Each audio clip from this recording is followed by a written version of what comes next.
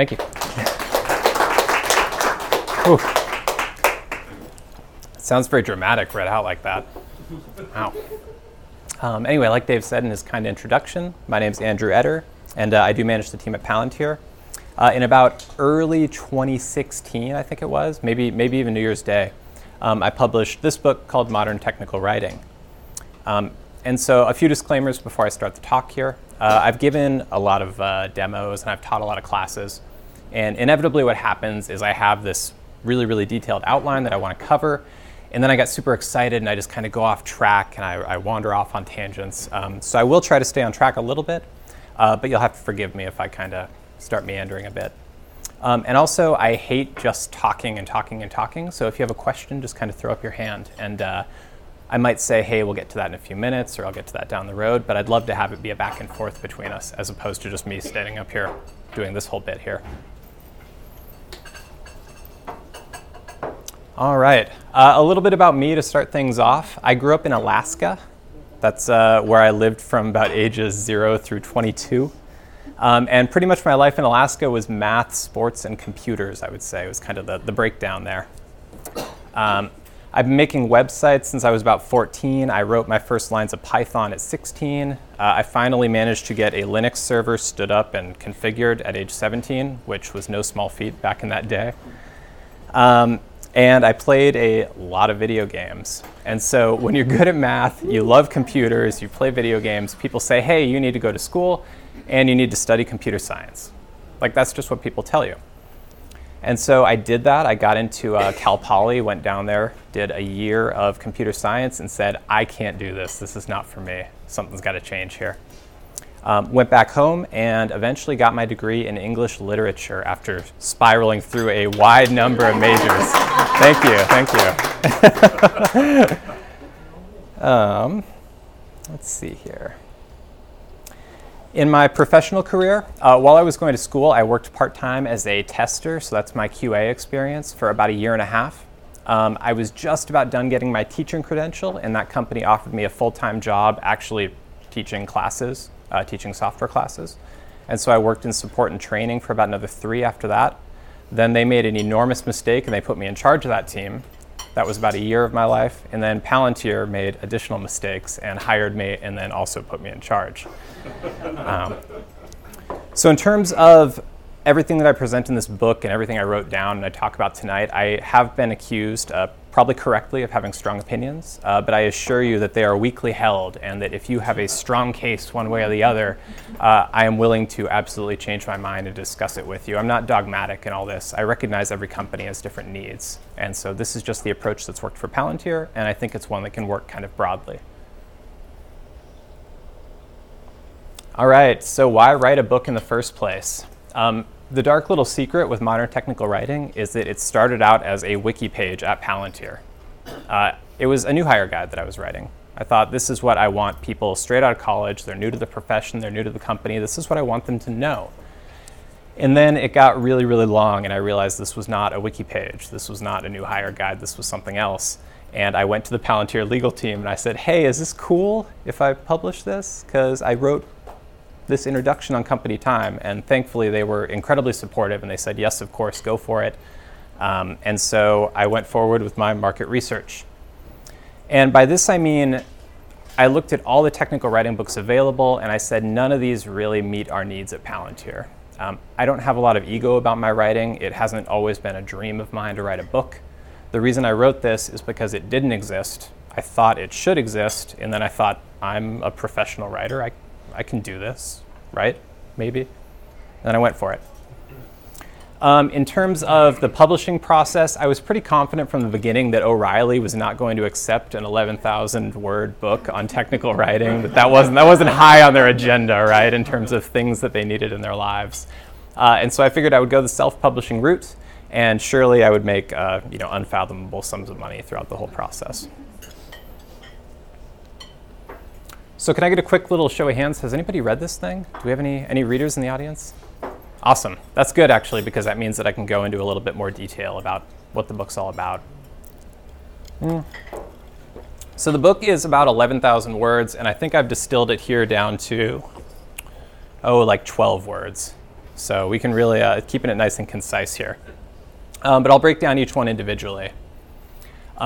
Learning, the first step to writing anything really, right? You have to learn something really, really well, and not just the product or the subject matter, but also the audience that you're looking to target. This is maybe the least interesting portion of all this, because that initial learning phase doesn't have all the cool stuff you get down the road, which is analytics and feedback and bugs and all those things. But the first time through, sure, you learn all about the audience and learn all about the subject. Next, write in lightweight markup. Lightweight markup I define as any plain text language that uses spacing and punctuation and as few keywords as possible to give structure to a document, right? And so, yes, in HTML you can wrap things in block quote tags, but in Markdown you can just add a little caret in front of your paragraph. And now you know, hey, that's a block quote, and the interpreter knows that too down the road. Some people have called these humane markup languages, indicating that they're human readable and human writable in a way that XML-based languages are not, right? I don't want to spend all that time going block quote, close tag, that sort of business. And then the beauty of all this, though, is every lightweight markup language compiles to either XML or HTML in the end. So you still get all the benefits of having XML, you just don't have to write in it, which is kind of a really ideal situation. Treat like code. This one basically means use the same source control that developers are using. And if your entire company is using Subversion, wonderful, use Subversion. If your whole company is using Git, use that. But you want to kind of conform to the development process at the company. And the reason there is people have already learned those processes. So let's write our docs in such a way that they can really easily reuse those same things they already know, contribute to the documentation, and move on with their lives. I usually recommend Git. I'm told Mercurial is also a great option. I've never touched it, but I think Facebook uses it. It's supposed to be fantastic as well. What is that, material? I'm sorry, Mercurial. Sorry.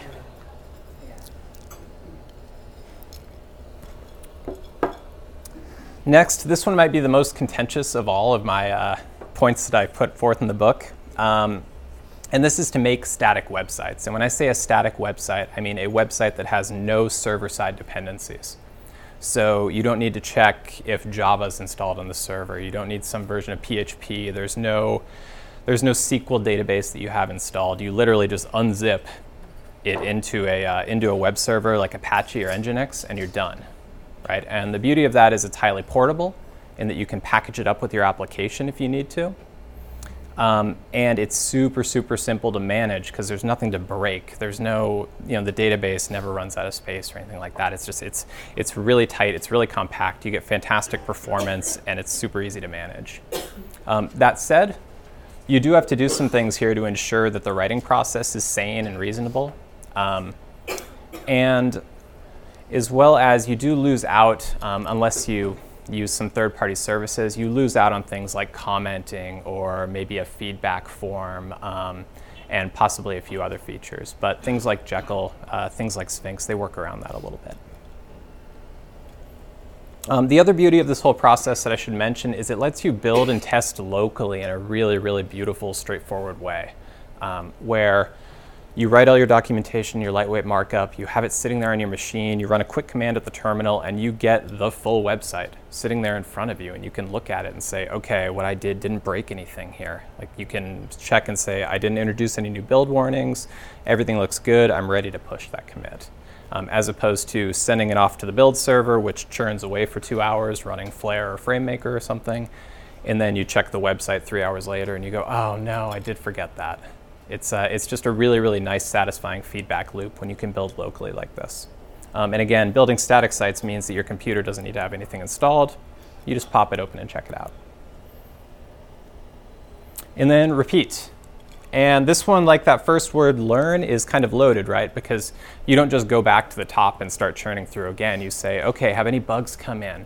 Have any new features come out? What do the analytics look like? What do the metrics look like in terms of usage? Are people even using this feature that I just spent all that time writing about? It's a chance to re-examine any assumptions that you made in that learning process and try to do a better job the next time around.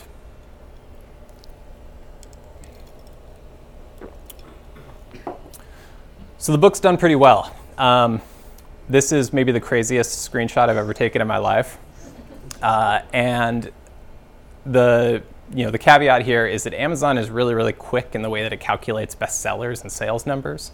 And so this is not the norm.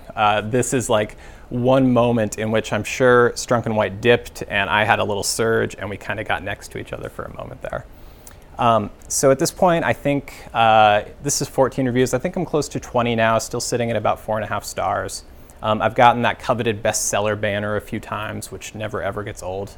And I can share actually some vague sales guidelines in case anybody here ever makes it up on the Amazon Kindle store. I can tell you roughly 10 books a day and you are a bestseller.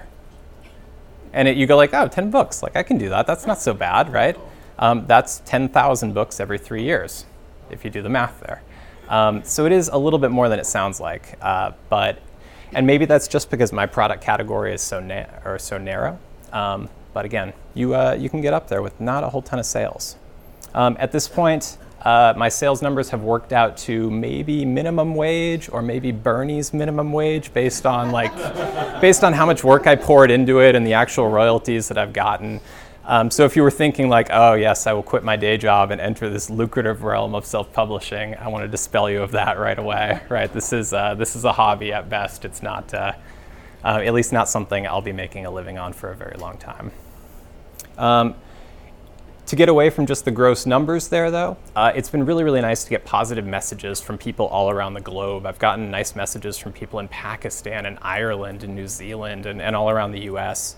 I think I've had 3 returns lifetime, which is incredibly gratifying that nobody feels like they got ripped off and went back to Amazon and said, give me my money back. And in fact, all of those returns were in non-English speaking countries. I said, that's fair. The book is in English and I didn't translate it, and you'd probably be frustrated if I got a book in French. Yes? Are there plans for localization? There are no plans as of yet. I would be fascinated to see how that process went, but for right now, no plans. Yeah. And also, it's the internet, right? And I published an ebook, and I've gotten 0 hate mail. 0. That's insane. You do thank you. You do anything on the internet, you get hate mail. You post a photo of your cat and somebody posts hate mail. So it's crazy to think, right? It's unbelievable.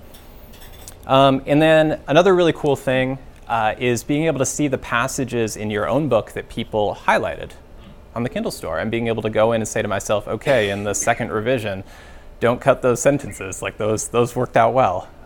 Saying, 14 people liked this passage and that kind of thing. It's fantastic. So in terms of big questions for the group here, we have questions that I won't try and answer. If I had published this for free on Medium, let's say, or on my own personal blog, does anybody here think it would have gotten the attention that it did compared to $4 on the Kindle store? Right? And so the question is, in terms of free versus paid in the digital world, how does that change our perception of something? Somebody says, hey, I made this incredible album of MP3s and I'm giving it away for free. I don't know that I'm going to listen to it. If they say, hey, here's one free one and then you can get the rest of them for $10 in the iTunes store, that's a different proposition. It's maybe a little bit more intriguing. And likewise, in the physical world, we're at an IHOP, right? People go crazy over the free pancakes. They go nuts. Right? But if you go, hey, this sushi joint down the street, they're giving you a free tuna roll with every purchase. I don't want it. I do not want that tuna roll, right? And so there's this notion of a luxury good versus a commodity good versus, at what price do we start to doubt the integrity of the free thing versus, what sort of discount is suspicious, essentially. So anyway, something to think about, not something we need to answer tonight. Yes? I'm just curious, have you played with different price points, and have you tried raising the price to see if, because I've actually heard a big commercial publisher say that sometimes raising the price actually makes the book seem more valuable just by $1 or $2, and you can get more sales that way. Absolutely. No, I haven't tweaked the price, and I guess really the only direction I could go is up, right? If I if I went down, suddenly I've in a way let down my best customers, the people who bought it when it was full price at the beginning. So I feel like I would have to go up and see how things went. How did you Yeah. determine that price point? Yeah. Yeah, I knew that I didn't want to be in the $1 to $2 kind of bargain bin short story range. I wanted something a little bit more than that because it was technical. On the other hand, it is super short, and so I looked at, is anybody familiar with like the VI Pocket Guide from O'Reilly, the little book? I think that sells for about $8. And I said, I feel about half that valuable. I feel about half that good. And this isn't even a joke. That's what I landed on, yes. This is the size of the VI Pocket Guide or just the VI Manual? Just the Pocket Guide. Maybe I didn't sit down and count the words in the VI Pocket Guide, but I said these are both short technical guides. Where do I feel like I stack up there? This isn't quite as valuable. Here we go. Let's sit around this price point.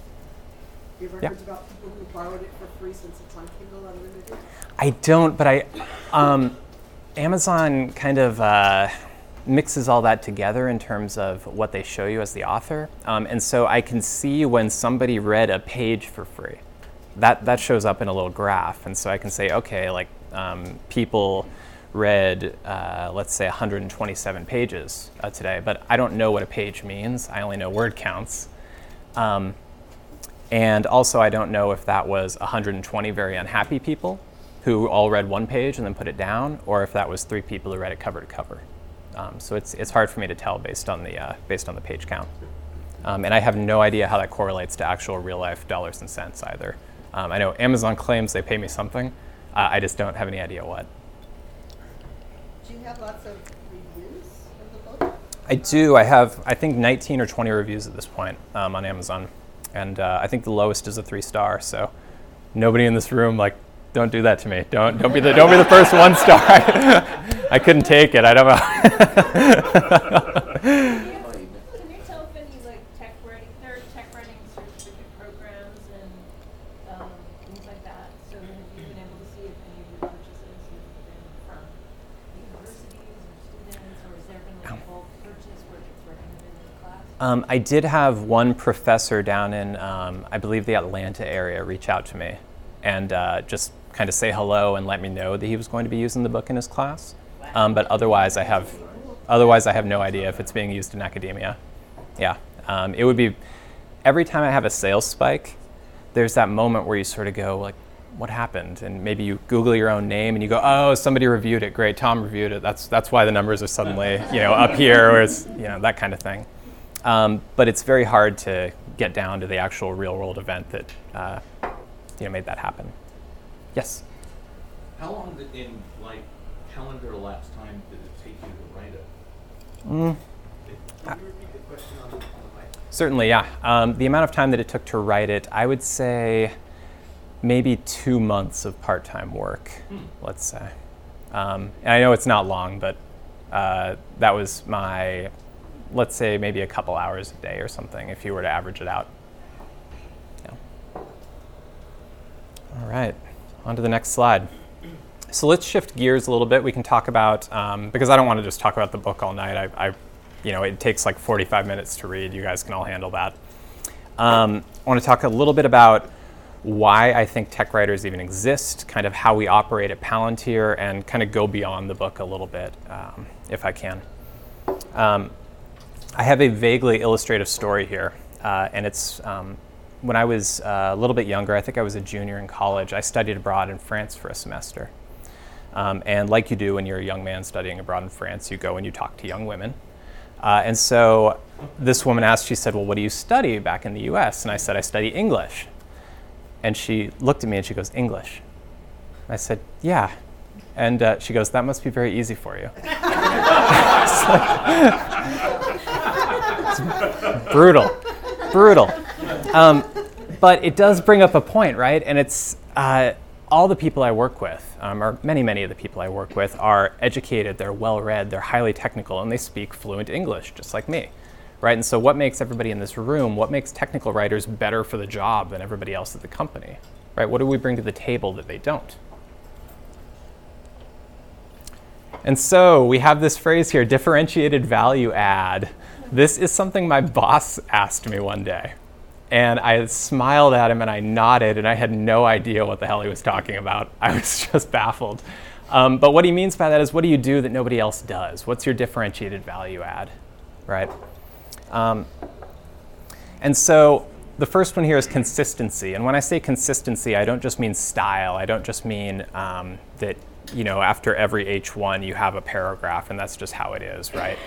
By consistency, I mean not letting anybody in the company just self-select a tool. I mean maintaining that consistency across the company and saying, look, at this company, we write in Markdown, we publish with Jekyll, we put it onto Amazon S3, and that's the way we do things, and here's why. And if a team comes out and says, we're going to do our stuff on Confluence, being able to put your foot down a little bit and say, that's problematic for these 8 reasons, right?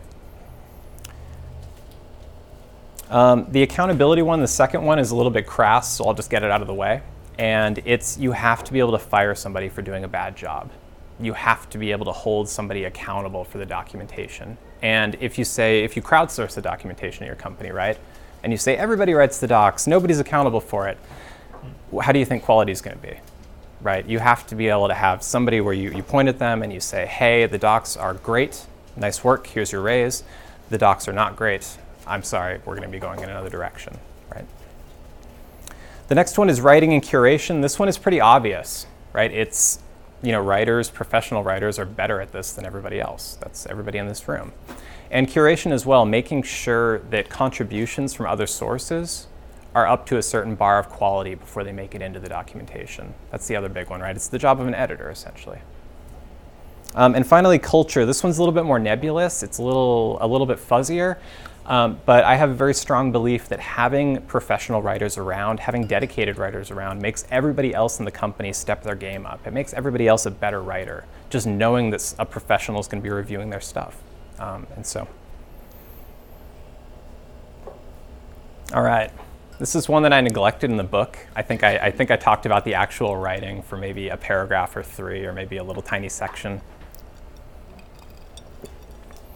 I like second person in documentation. I like the immediacy there. I like being able to say you and just write directly to a human being. And I also like present tense, even for things that are going to occur in the future. When you press the button, this happens, not this will happen, right? It's easier to translate, it's quick, it gets to the point. So many people in this room, I imagine, work in tech. And so it's especially important that we be inclusive. And so frankly, I don't want to see he or she within the documentation, or I want to see it as little as possible, right? Let's try and use plural. Let's try and avoid any sort of awkward he or she phrasings. And let's let everybody know that it doesn't matter who you are that you're reading, you're very much welcome here. Actually, when I was on the way here on the radio, I think there was an advertisement that said, you're special someone this Valentine's Day, show them you care, right? You're special someone singular, but show them. And I was like, you really couldn't have reworded that, to get that out of there, because I really don't like the plural singular, just to avoid a gender, right? And then regarding these arbitrary style decisions that people make, where they get into a room and they raise their hands and they say, like, yes, I think we should use the Oxford comma, or no, we shouldn't, or it should be e-mail and not email. Any of those things, I don't care, and I can't care. And what I want in every situation like that, I want the people who do care to really, really quickly come to a determination, throw it into the profanity filter for their documentation, and then just walk away. Like, there's so many more interesting problems to worry about than these little tiny nitpicky arbitrary style decisions, especially when a tool like a profanity filter can just make the decision for you, right? You make it, you throw it in there, and e-mail is no more, right? You can't have a commit with that in it. What kind of filter was that? A profanity filter, right? So let's say you have a blacklist of dirty words that you don't want to have in your documentation. You can set up a profanity filter that would, as commits come in, it would scan them for those dirty words, and it would reject the commit. What program are you using? You could just do that with a simple Python script. That's what we use. It's maybe 15 lines and a text file that's 400 lines long of just absolute filth, and some things like this, right, that are just e-mail.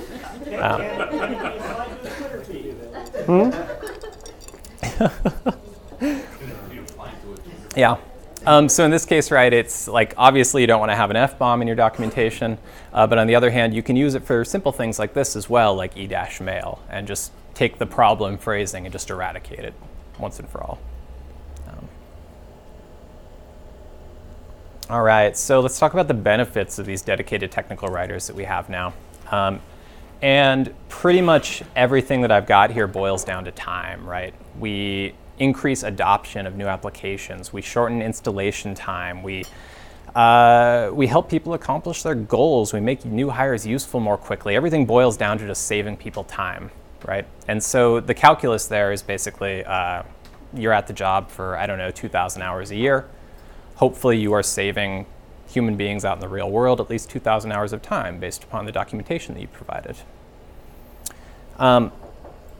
There's a reason as well why, let's say, Microsoft gave away Windows 10 for so long and why Apple makes their OS updates free.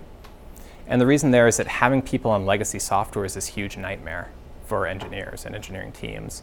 And so if we can convince people to upgrade their machines more quickly and get them through that process without it blowing up, we've justified our worth in a really, really big way.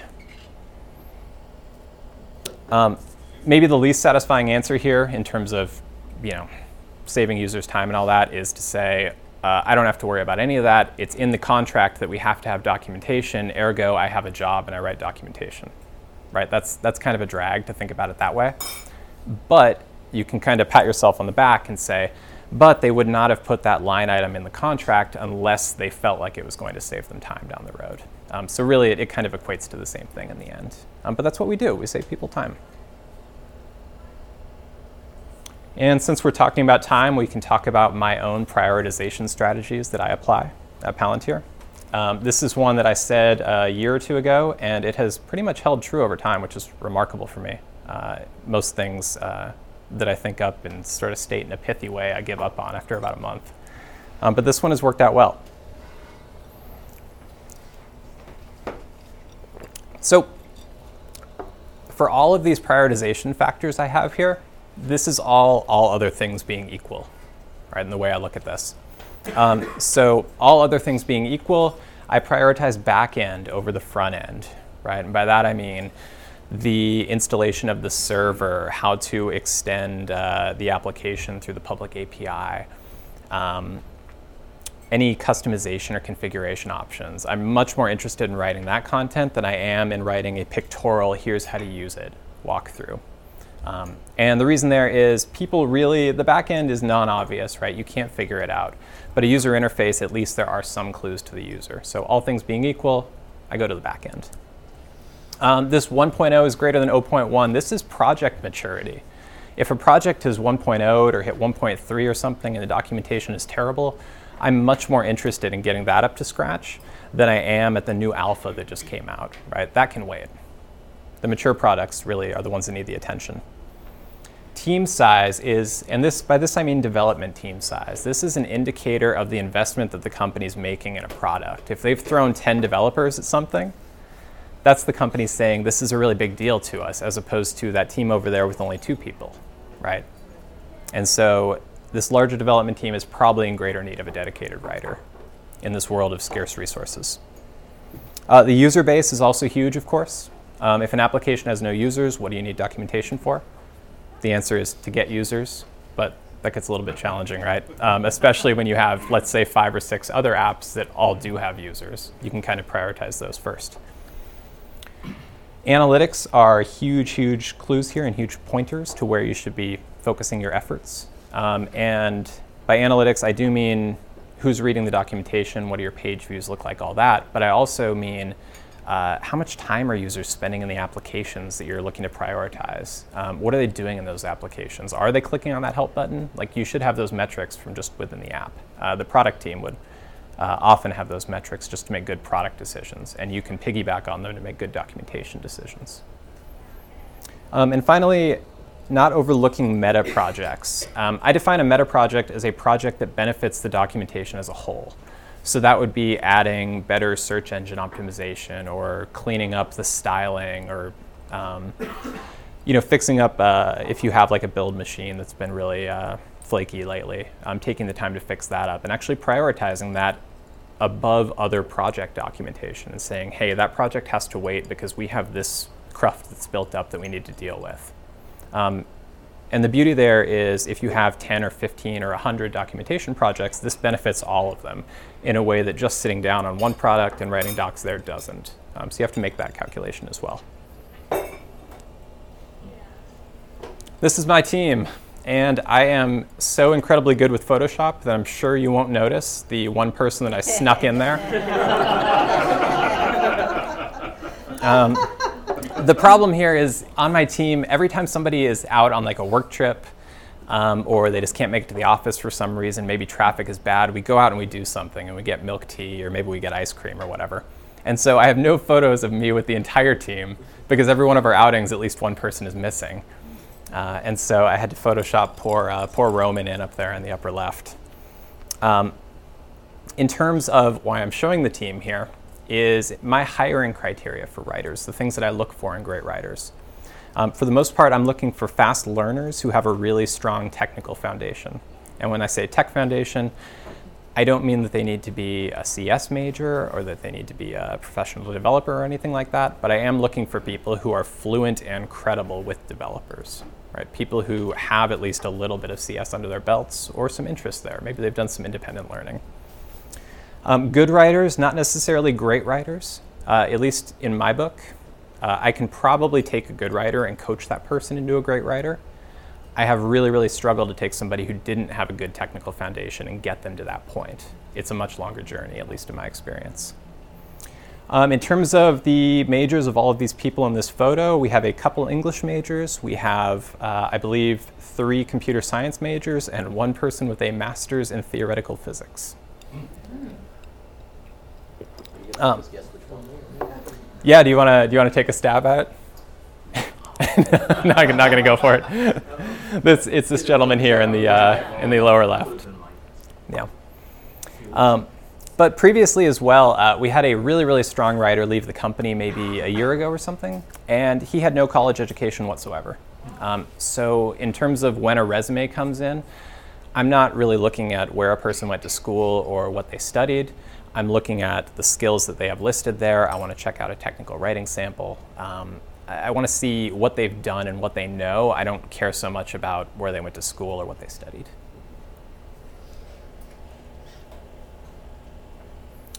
All right, let's talk about the old way that we did things at Palantir when I first started. When I first started, I think we had, it was maybe 10 or 11 or 12 technical writers at the company, something like that. And we wrote in FrameMaker on Windows machines, and we committed those to Subversion. And then after about 2 hours, the FrameMaker build servers would spit something out onto a website, and we would navigate to that URL, and I would say, oh my gosh, I forgot that comma. Right, that's kind of how things went. The files we stored weren't even XML, they were binary. And so there was no really rich diff in terms of when you did a commit. You would just see that, Andrew committed something, and here's what he says he did, but I have no idea if he actually did that or what his change was. There was no concept whatsoever of review. I would literally link to the page and send it off to the team and say, hey, can people take a peek at this? This is what I wrote. Let me know if it's okay. And bugs were very much like cold cases because the tech writing team, these were the only people who could fix bugs in the documentation. And so somebody would report a bug in Jira, I would open it up and I would have to gather context and say, okay, what was the actual problem here? And let me spin up a stack and actually check it out and see if I can figure out and get in touch with the developer on Slack or something. It was this huge hassle. Later we migrated to Flare, which was a little bit better. In that at least we were storing things in XML now, XHTML to be exact. And you can build locally in Flare, so these were big boons for us. But in the end, it still wasn't really what we were looking for. We have questions here before I move on. I know this is a big slide. So what are you using now, Markdown? We can get to that on the next slide, absolutely. Yeah. Cool, so the new way. We have a much smaller team now. At this point, you saw it, that was the whole team. So it's me and 5 writers at this point. And the nice thing here is all these tools that we chose, all the ones that I went over at the beginning in terms of, use lightweight markup, make static sites, You can do these using any text editor you want on any operating system you want. So it's all tool agnostic. We say to people, hey, here's what I use. Use whatever you want. If you really want to use Emacs or Vim, like, have at it, more power to you. I don't use those things, but you could. Everything is stored in plain text, which doesn't seem all that revolutionary until you've looked at a side-by-side diff of the old and the new and in your favorite Git client and been able to say, oh my gosh, that's exactly what somebody inserted. There's no garbage around it. I don't have to read any tags. It's just perfect, plain, human-readable text that you can say, that looks like great stuff. Let's merge it in. Or, whoa, no, that's got some problems.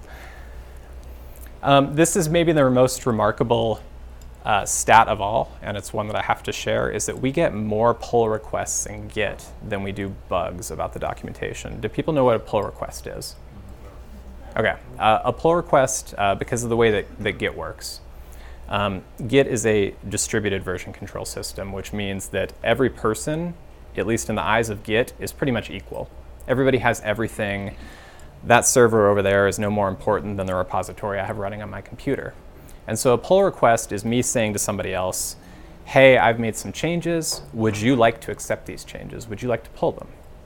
And so we have more people around the company who are not dedicated writers making contributions to the documentation than we do reporting bugs on it.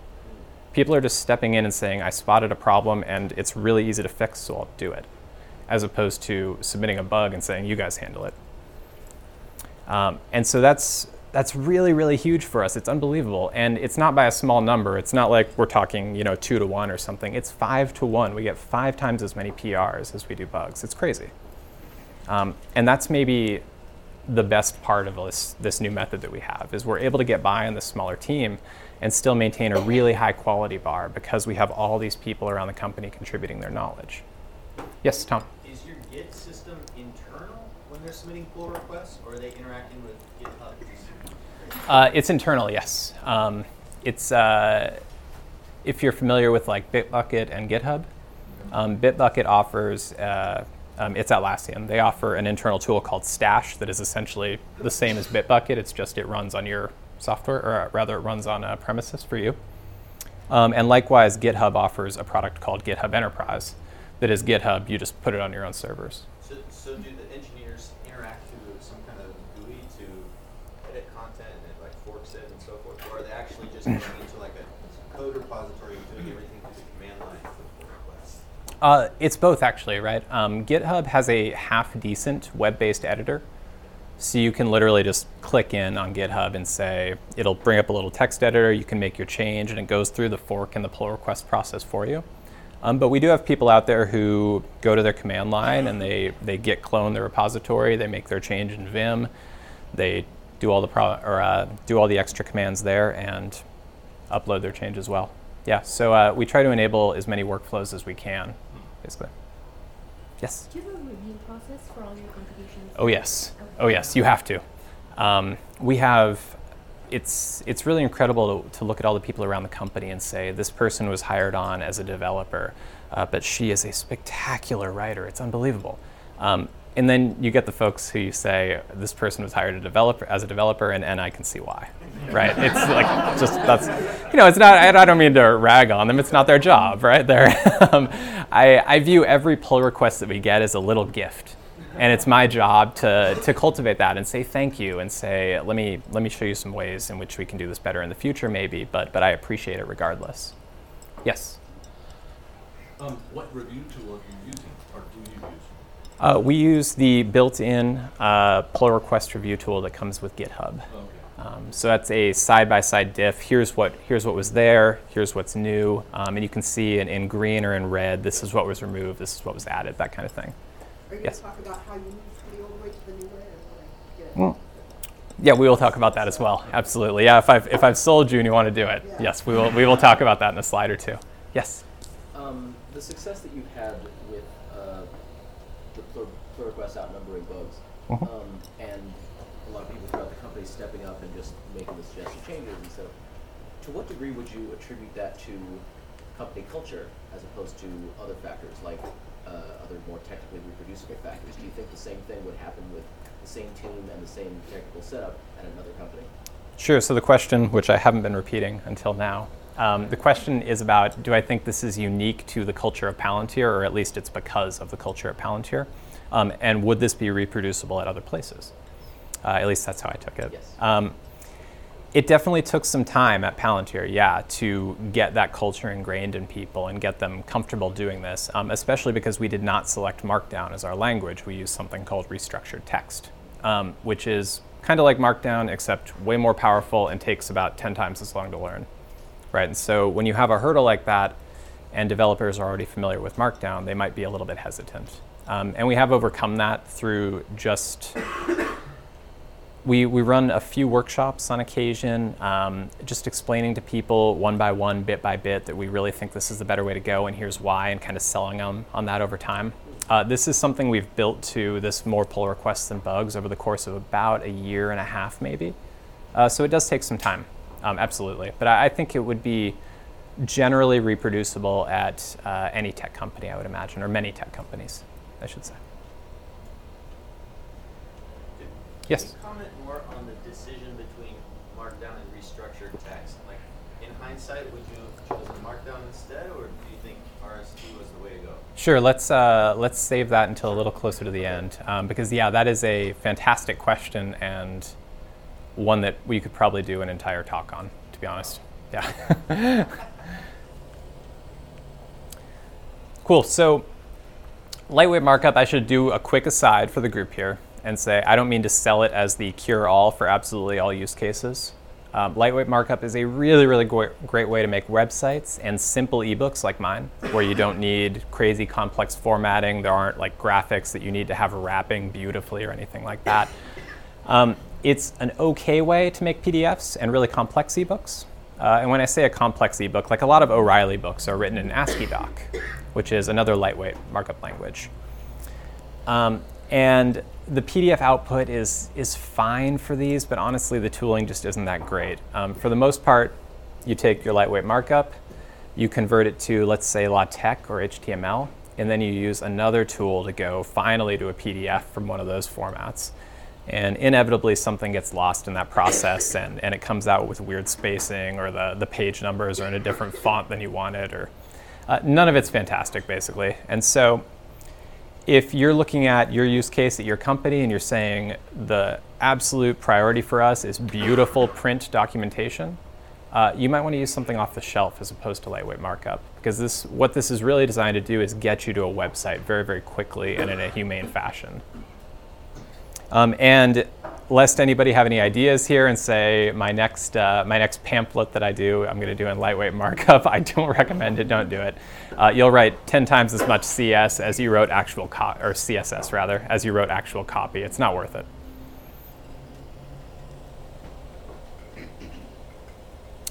So tools. This is what I personally use on my machine, and these are kind of the essentials for me doing my job. Of course, there's some other stuff like an email client and a chat client and all that, but this is what I use. My text editor is Atom. I use the terminal. I check out my work in Chrome before I publish anything. I use GitHub Desktop to do the publishing, and I use OneNote to record all my notes.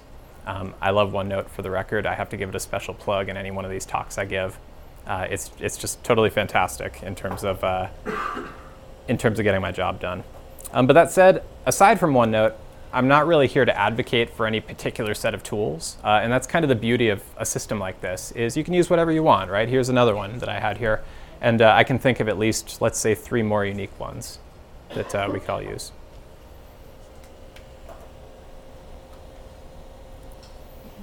So let's talk scale. This is one of the maybe most on-the-nose critiques I've gotten of my approach here, is this approach doesn't scale. It doesn't scale. And I don't know what that means, so we have to break down the various meanings of the word scale, right?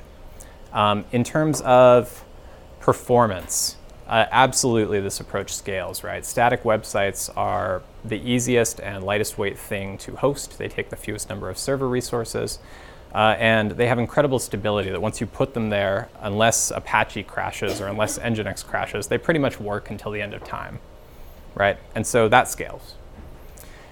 And people say, oh, well, it doesn't scale to a team of writers at X. And these are the same tools that software developers use to do their jobs in a distributed way. Potentially hundreds of developers contributing to open source projects using these exact same tools, right? Using Git, using text editors. So that's inaccurate, I would say, as well. That it definitely scales to larger teams, and it scales to distributed teams.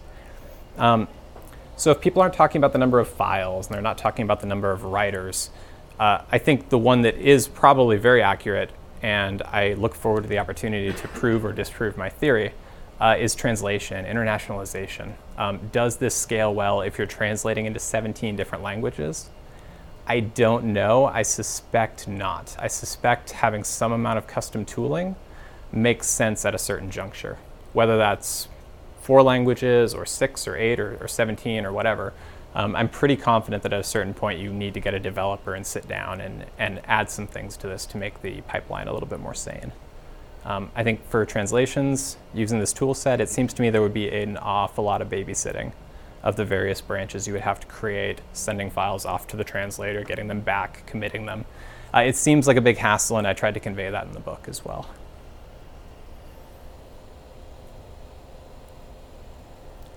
All right, if I've sold you, we can talk about migrating to this method. There's a fantastic tool out there called Pandoc that calls itself the Swiss Army knife of language converters, I think, or something like that. But essentially, it will take input in an innumerable number of languages, such as HTML, restructured text, Markdown, DocBook, DITA, I think. Maybe not DITA. It will, maybe it does. But it will take input from any number of formats, and it spits it out into any number of formats. Now then, these outputs are very rarely perfect, so if you do put all of your markup through Pandoc and spit it out into Markdown or restructured text, you can expect to do some cleanup on the other end. And that's where regular expressions come in handy. Do we have familiarity with regex in here? Anybody? Awesome. I'm seeing some nods. These are, regular expressions they've been around forever in programming. They are a little bit challenging to learn, and the syntax is definitely not human friendly. But they're incredibly powerful, and if you go bit by bit in a project, as opposed to trying to write a single expression to do all of your cleanup, you can sort of play with the syntax a little bit and say, okay, this thing here, that fixed all my tables. Now I'm going to take this next step here, that fixed all my cross-references, and sort of take it commit by commit and chunk by chunk, as opposed to trying to do it all in one shot. Honestly, you could probably do another entire panel on regular expressions. This little reminder here, git checkout-b migration. This is to tell you to make a copy or make a new branch before you do any of this stuff, right? Don't just jump in and start applying regular expressions, because you might have to undo a whole bunch of work and start from the beginning if you're not committing incrementally as you go. You always want to give yourself kind of an escape hatch and an undo button, so to speak. The things that are going to give you the greatest number of problems, the table of contents, cross-references, variables, and tables, almost certainly. I've done this twice now, where I've migrated from Frame to Flare and from Flare to restructured text. And this has actually remained consistent over the entire thing. That each time we've had to redo the table of contents by hand. Cross-references have basically turned into hyperlinks and largely had to be redone through a Python script.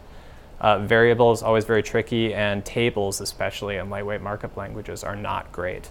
And so getting them into a picture-perfect format there can be a challenge as well. If I have advice on this front, it is to not try and do it all in one shot before you move to the new format, because you'll be working away for 6 or 12 months before you publish anything. It's to pick the top 2 or 3 or 10 projects and sort of give yourself a minimum viable product and say, this is the number that I'm going to target at the beginning, and I'll get those out the door, and then I can start working through the queue. And consultants exist for this purpose. Cost is going to be variable there, of course, but if you're willing to just throw a chunk of change at it, you can get an expert to come in and just handle it.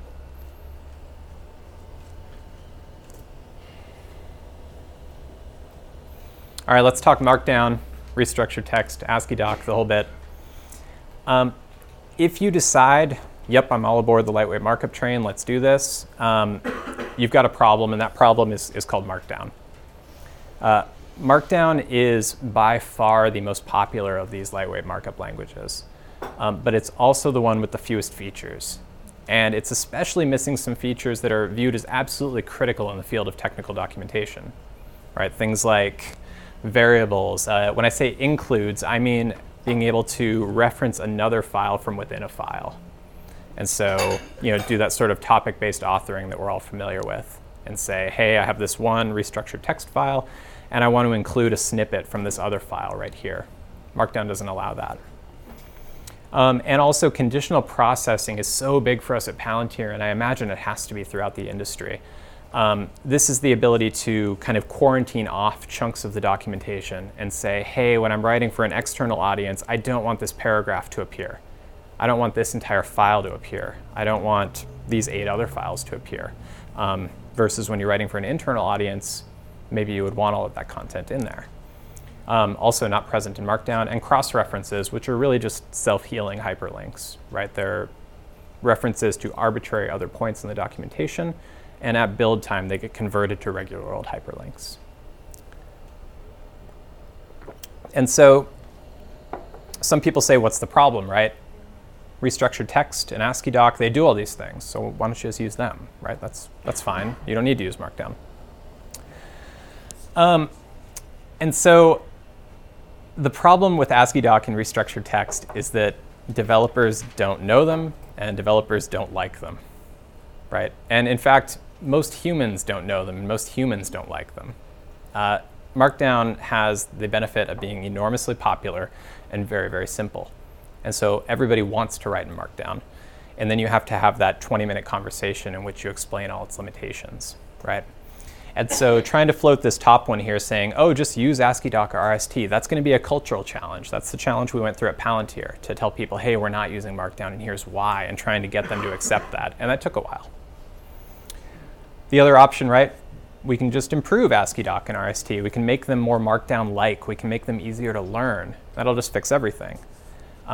And the problem here, I really liken to the Python 2 versus Python 3 issue that came out a few years ago. Was anybody familiar with this? Cool. So Python, I think it was back in 2008. They said, hey, we've got Python 2. It's enormously popular. Tons of people use it, but it's got some baggage that comes with it. Let's go back and do things right. Let's go back and change some things around and mess with the syntax a little bit, to the point that they actually went back and redid the print function. I think it used to require braces or it used to not require braces maybe, and now it does. I don't remember. But the point is here, it's been, it's been 9 years, 8 years at this point. And the number of places that have migrated over to Python 3 and are using it is very, very small. And the reason there is, when you have something that was expensive to produce in an existing language, you don't want people messing with that language. So you can't just go back and say, all right, we're going to do ASCII doc right. Let's do this. You can't do that, because all the people out there in the world who've written ASCII doc are going to be infuriated that you've changed, and they'll probably use that as an opportunity to migrate to Markdown. And so the last option is likely the best one, I think, for the tech writing community going forward, and that's to extend Markdown. We have this kernel, this base of very, very popular language features that exist out in the world. Let's extend that with some of the things that we need as tech writers to do our jobs efficiently. Let's extend that to include those includes and variables and conditional processing that we just have to have.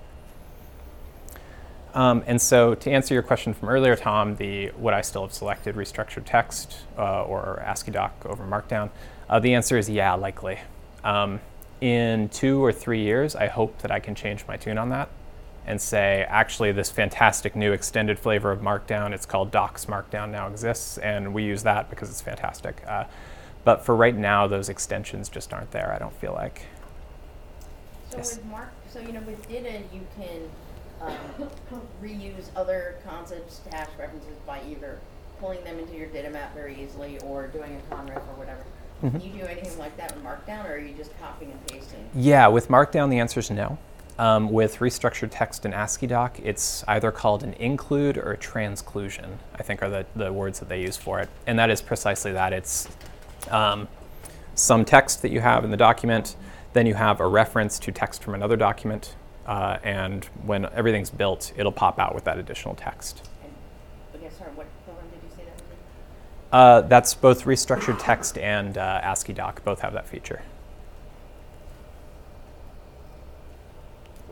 It's more analogous to the, I can't remember what the feature is called in Flare, where you can bring in chunks. I think they call them snippets in Flare, I want to say. Yeah, it's that very same idea. Like, let's take a small chunk of highly reusable text, and you can put it into 12 documents if you want. Yeah. And that's it for the presentation, actually. How did I do on time? Oh, we came in perfectly. So we've got a few minutes if anybody has anything else for the end here. Tom. How do you do your content review? Do you have any way for people to annotate or provide feedback other than just like email? It's all the tools that are baked into code review tools, basically. And so within, I don't want to just keep saying GitHub, GitHub, GitHub, because Gerrit does the same thing, Stash does the same thing. But it's the ability to actually select a like a problematic line and say this is the issue and leave an inline comment there. You can highlight chunks of the text. You can add just comments on the entire thing if you just have a problem with the tone or the subject matter or whatever. It's the same tools that are used for software development, so they're very specific and very feature rich. So did you have to write publishing scripts, or you mentioned doing CSS files? How do you do your publishing script? Sure. So the publishing script is really, really straightforward, right? We just call our static site builder. In our case, we use Sphinx, but Jekyll is enormously popular and very, very good.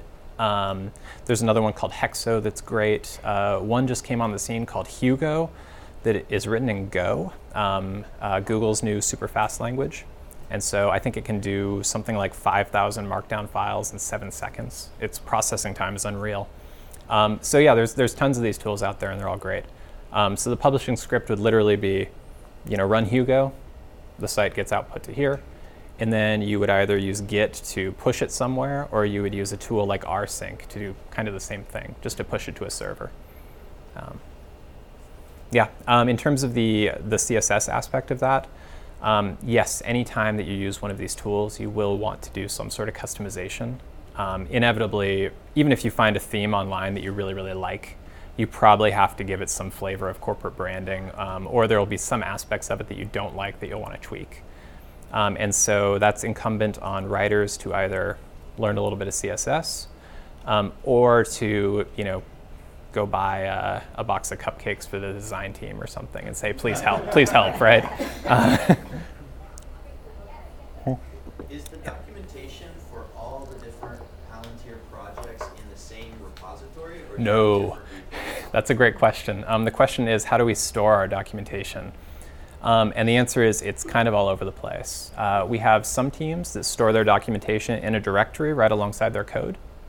And that can work really, really well in the sense that every time that team tags a release in Git, or every time that team branches for a new release, the docs go right along with it, and so they inherit all those same version numbers.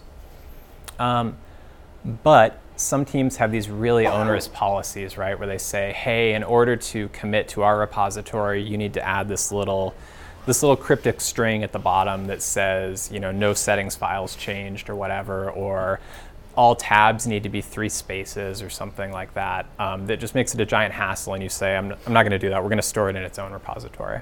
And so that's the other option. Some teams have their code repository and another repository for the docs sitting right there.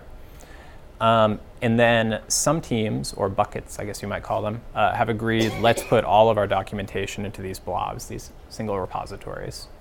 And that's usually for products that follow the same versioning scheme. So we say, like, hey, we have this platform. It's composed of 8 products. They all release in sync with each other weekly, and they version at the exact same rate. Let's put all the docs here just for convenience and reusability. So those are kind of the 3 options: with code, individual repository, or a shared repository. Any other questions? Sorry. So if you have separate repositories, and let's say you have Sphinx with a theme, and you make an update to the CSS in your Sphinx theme, how do you get each of those repos to get that new theme update? Sure. We actually have a central machine that does all of the builds for all of our projects. And so every time we do a commit, it gets built and off it goes. And that machine, in fact, has a shared theme for everything. But local builds that people use for testing purposes might be a little bit different unless they update the theme as well. But yeah, at least we ensure consistency in the eyes of the user, if not the eyes of the developer. I Yeah. guess my question then is, so is there someone configuring this theme using their own CSS, and then they're able to switch it? So there's a local CSS and then there's a standardized CSS, correct? So in order to implement the new theme, all the computers have to have the same CSS, right? And then if you, I guess the question I'm trying to ask here is that it seems like when you're committing a file, it's going to be standardized by that machine, right? That architects everything else. So do you have the opportunity to put local CSS for your specific document if it gets standardized later on? Is the question, can individual products customize their docs beyond what happens on the server there? Yeah. We discourage that because we would like to have consistent appearance across every project. Yeah, but certainly there are some tricks that you could do, and that's one that if we opened up a project and they all had different colors or something, we'd probably go talk to the team. Yeah. Yeah, but that's a good question, definitely. Yes. Do you use any like CSS frameworks to manage or improve the CSS for your documentation? Definitely. I did the theme myself, and I wrote it in Less. If I had to do it again today, I might use Sass, but they're pretty comparable in terms of what they do. Yeah. Anything else? Yes, sir. Where will you be speaking in public next? I think this is my one and only engagement for this year. So yeah, if anybody has ideas or is interested in getting me to a conference somewhere, I'd be delighted. But I think this is all I have for the year so far. Thank you. All right, let's call it. Thanks, everybody.